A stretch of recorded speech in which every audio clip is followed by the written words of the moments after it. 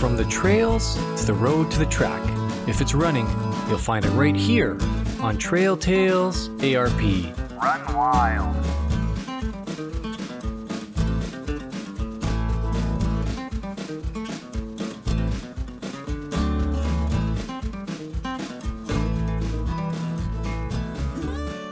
Hello, everybody. Welcome back to Trail Tales ARP, a running podcast. Sean Sobon here with RTR, and that would be Russell the Runner. Russell, how are you today?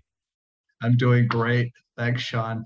Oh, that's great to hear, Russell. It's been a little while since we've sat down and recorded. And I got to be honest with you, we've relocated my office in the house, so things are in kind of disarray here on my desk. I actually had to clear off a whole bunch of stuff and open up my laptop.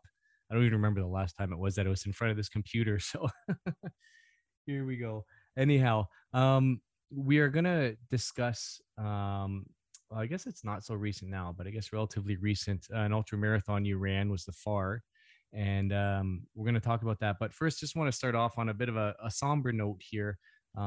If you're, part of the running community, you hear things, especially local to here, you would have heard of the sad news that Paul Hannum passed away running the Five Peaks Trail running series at Albion Hills. It was he collapsed during the race. It was pretty sad. These things, happen from time to time with athletes. You hear about, even young athletes, hockey players, things like that, where they just collapse and they're relatively healthy people.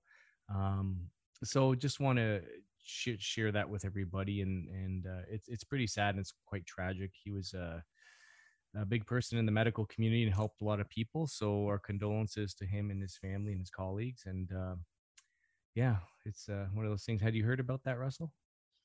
I saw that you had shared an article regarding Paul, and that couldn't be more tragic.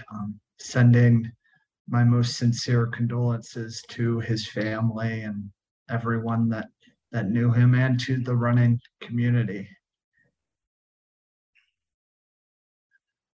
Yeah, it's pretty close to home too, right? So it's right in our own backyard, really. Albion Hills isn't too far away from where I live, actually. So, I've been out there a few times.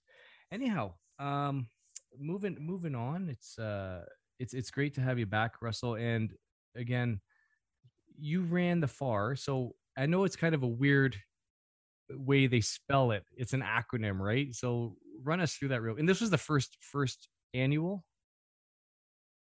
That's correct. It is an acronym in which it stands for the first annual We Ultra Run. But for this year, it was actually volume 5. So even though the acronym stands for first annual We Ultra Run, it was volume 5 of the FAR. So the 5th year it's occurred, even though it starts with first annual We Ultra Run.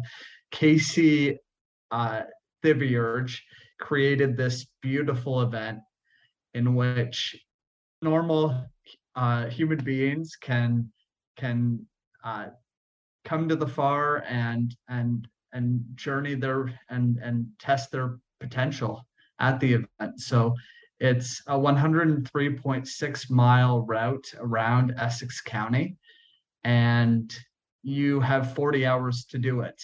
To be a one chunk finisher. There are many other incredible people who did it in multiple chunks or in 2 chunks, in which that would be over 40 hours or throughout multiple days. And it's this incredible community event that Casey created, and that I had the pleasure of being invited by my amazing friend Dale to this event. Okay. So I didn't realize it was the 5th volume, if you will. So that kind of clarifies some things. Thanks for clarifying that. So you had mentioned people had done it in chunks. It's really cool to be able to have that option, still, be a finisher of the race. So the ones that had done it like that, would they have just gone out and run, 8 hours on a day, kind of call it a day, go back and then pick up where they left off kind of deal? Is that what they did? Yes. So one of the challenges in doing it in multiple chunks, in order to be an official finisher of the FAR, you must do the exact route that Casey created around Essex County. And so, for example, if a runner did the first 20 miles on one day, they would need to return to the same exact spot. They'd need to get a ride or some sort of means of transportation to that exact spot where they finished originally in the first 20 miles or however many miles they covered. And they continue to go around the route accordingly. Okay. And does the route vary from year to year? Do you know, or is it the same route all the time? It's the same route every year. The difference year to year is that one year it's clockwise and the next year it's counterclockwise. There you go. Two very different routes, I guess. I know when I'm on a trail, sometimes you go in the opposite direction. It feels like you're in a completely different area. Was this your first year running the FAR? Yes, that's correct. My first time participating in this special event called the FAR. Okay. How did you learn about it? So through my ultra running amazing friend Dale, Okay. he grew up in Essex County and he invited me to this event. Okay. So leading up to the FAR, did you train specifically for it, or did you just continue running your regular long runs that you usually do? I didn't do too much specificity for this event. I mainly focused on trail running because Fat Dog, as we're going to speak about later, is coming up, in which I wanted to get as much training for trail as I could this year. Albeit I obviously did some rail trail runs, which are flat runs in which the FAR is a flat event on concrete.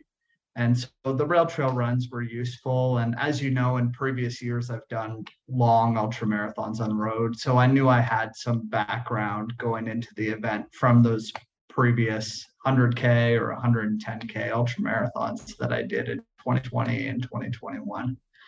Okay. Now the FAR, this was your biggest run to date, is that correct? 103 point some odd miles? Yes, that's correct. Okay.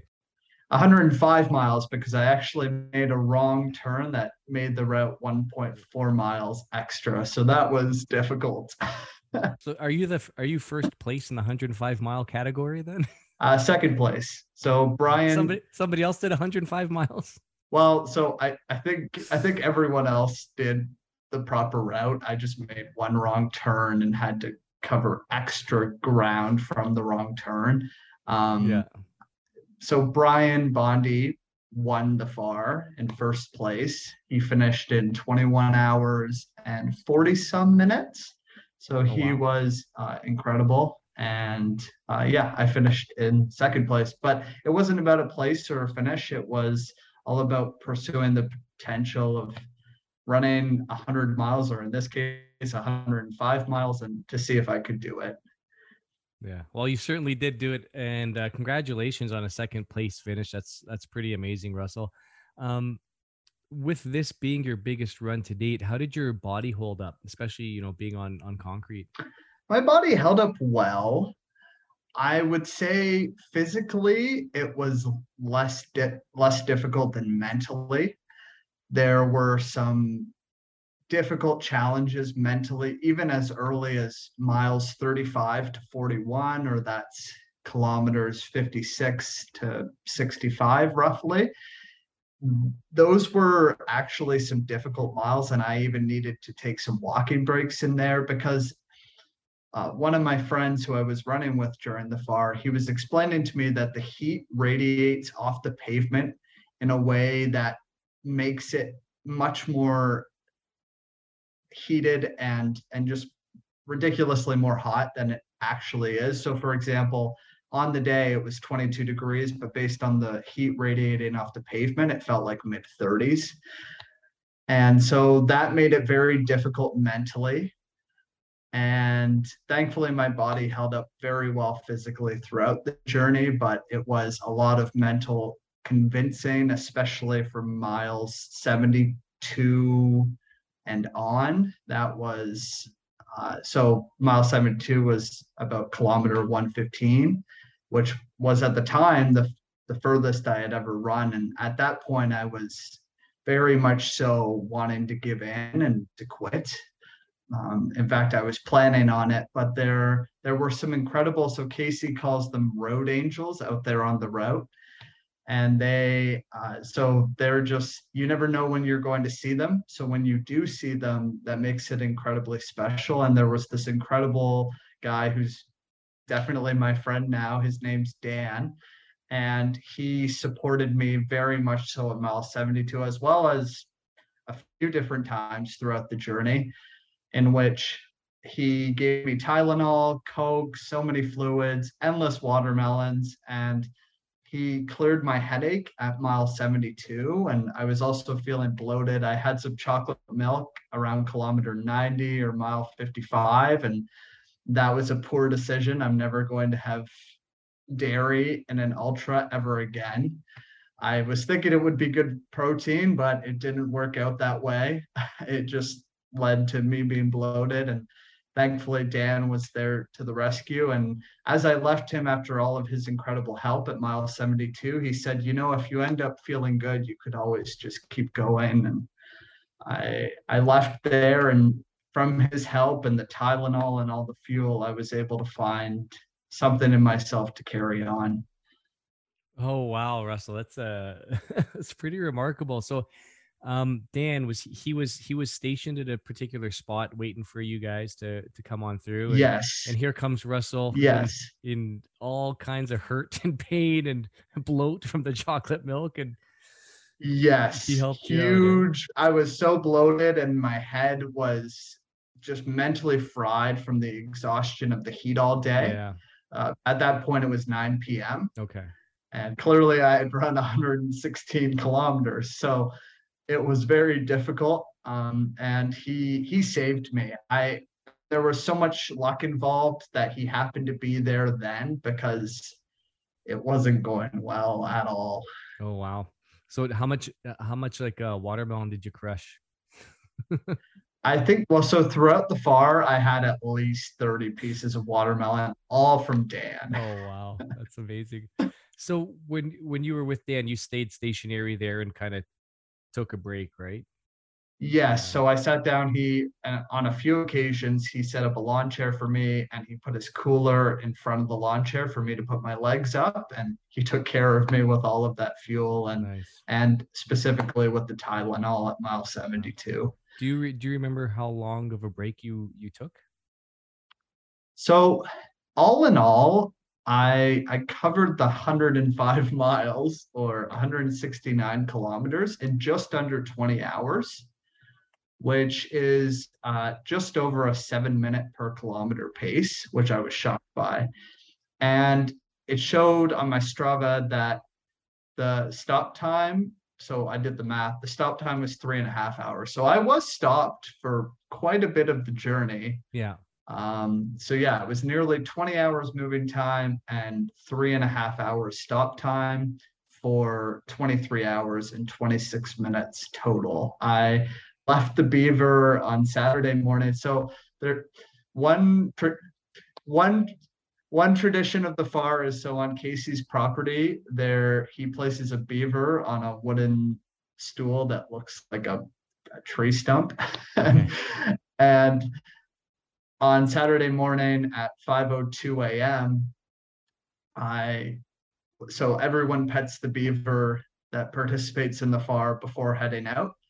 And at 5:02 a.m., I went up to the beaver, and I internally told myself, I'm going to do everything I can to get back to you, and I'll get back to you.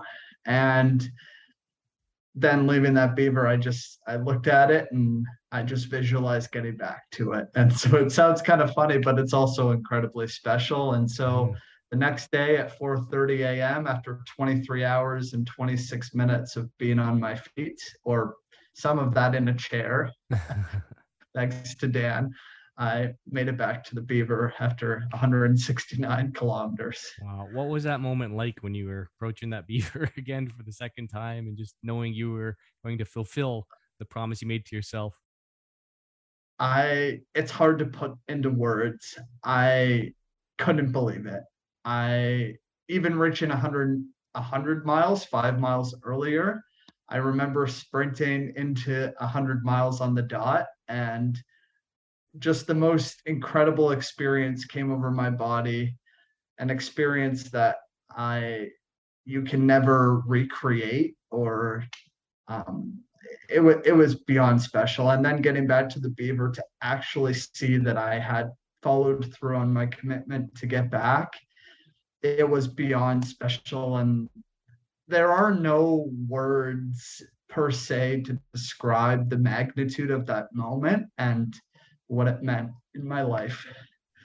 Awesome, Russell. Very proud of you, man. Very proud of you. It's remarkable to watch your journey. And I know when we first met and we started talking, and I was just astonished about how well your running was going. And with the pumpkin 10K and running that with holding a pumpkin in your hands for 10 kilometers and finishing and doing an incredible time, I knew like you have a very high ceiling, and I still don't think you've hit it yet.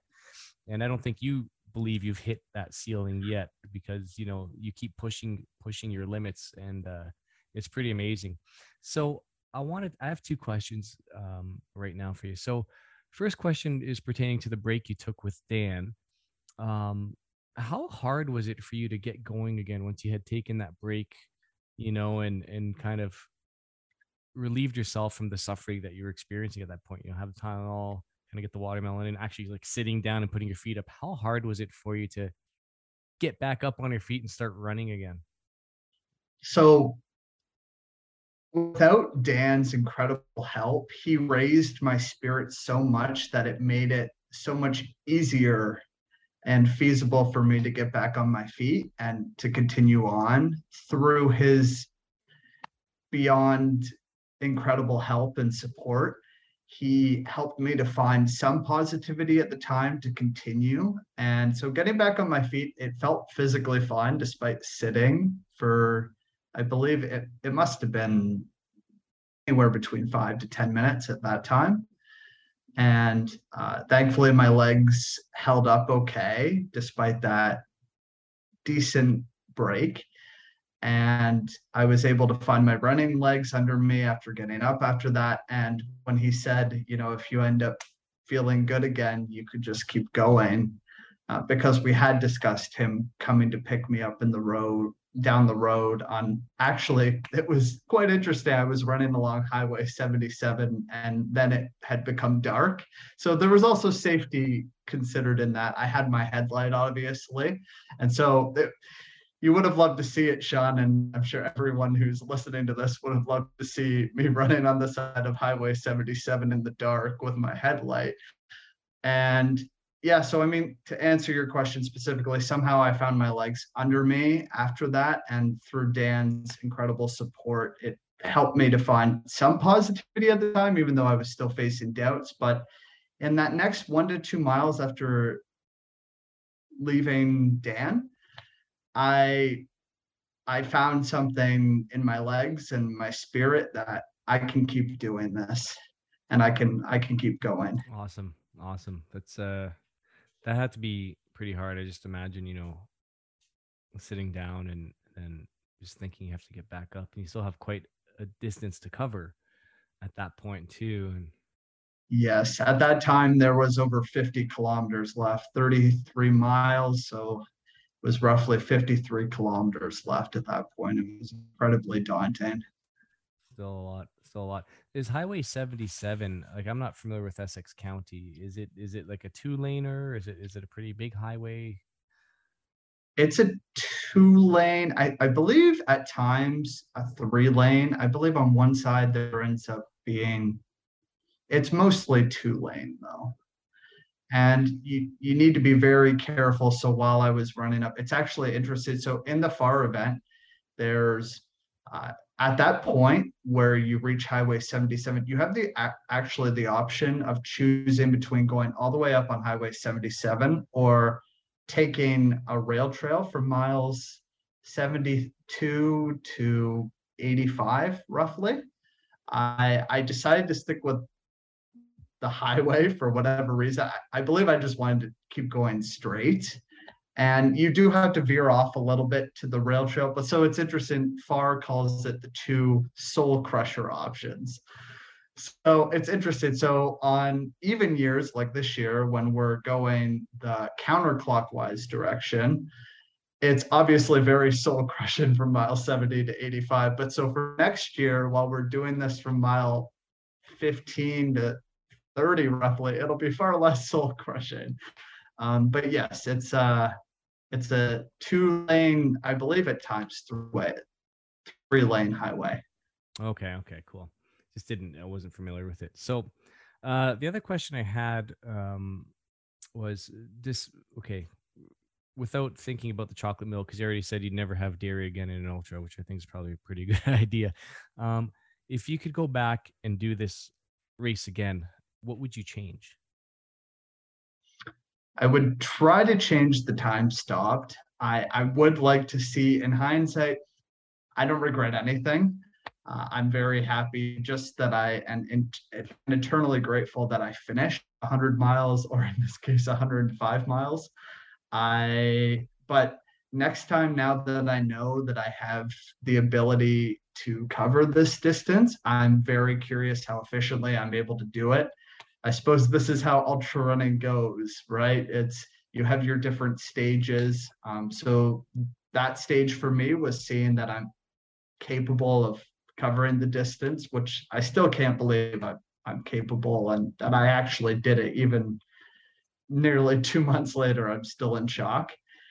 But now the next phase will be seeing how efficiently I'm able to cover that distance, in which I do believe that I can cover it more efficiently. I learned some things along the way. I definitely carried too much at times.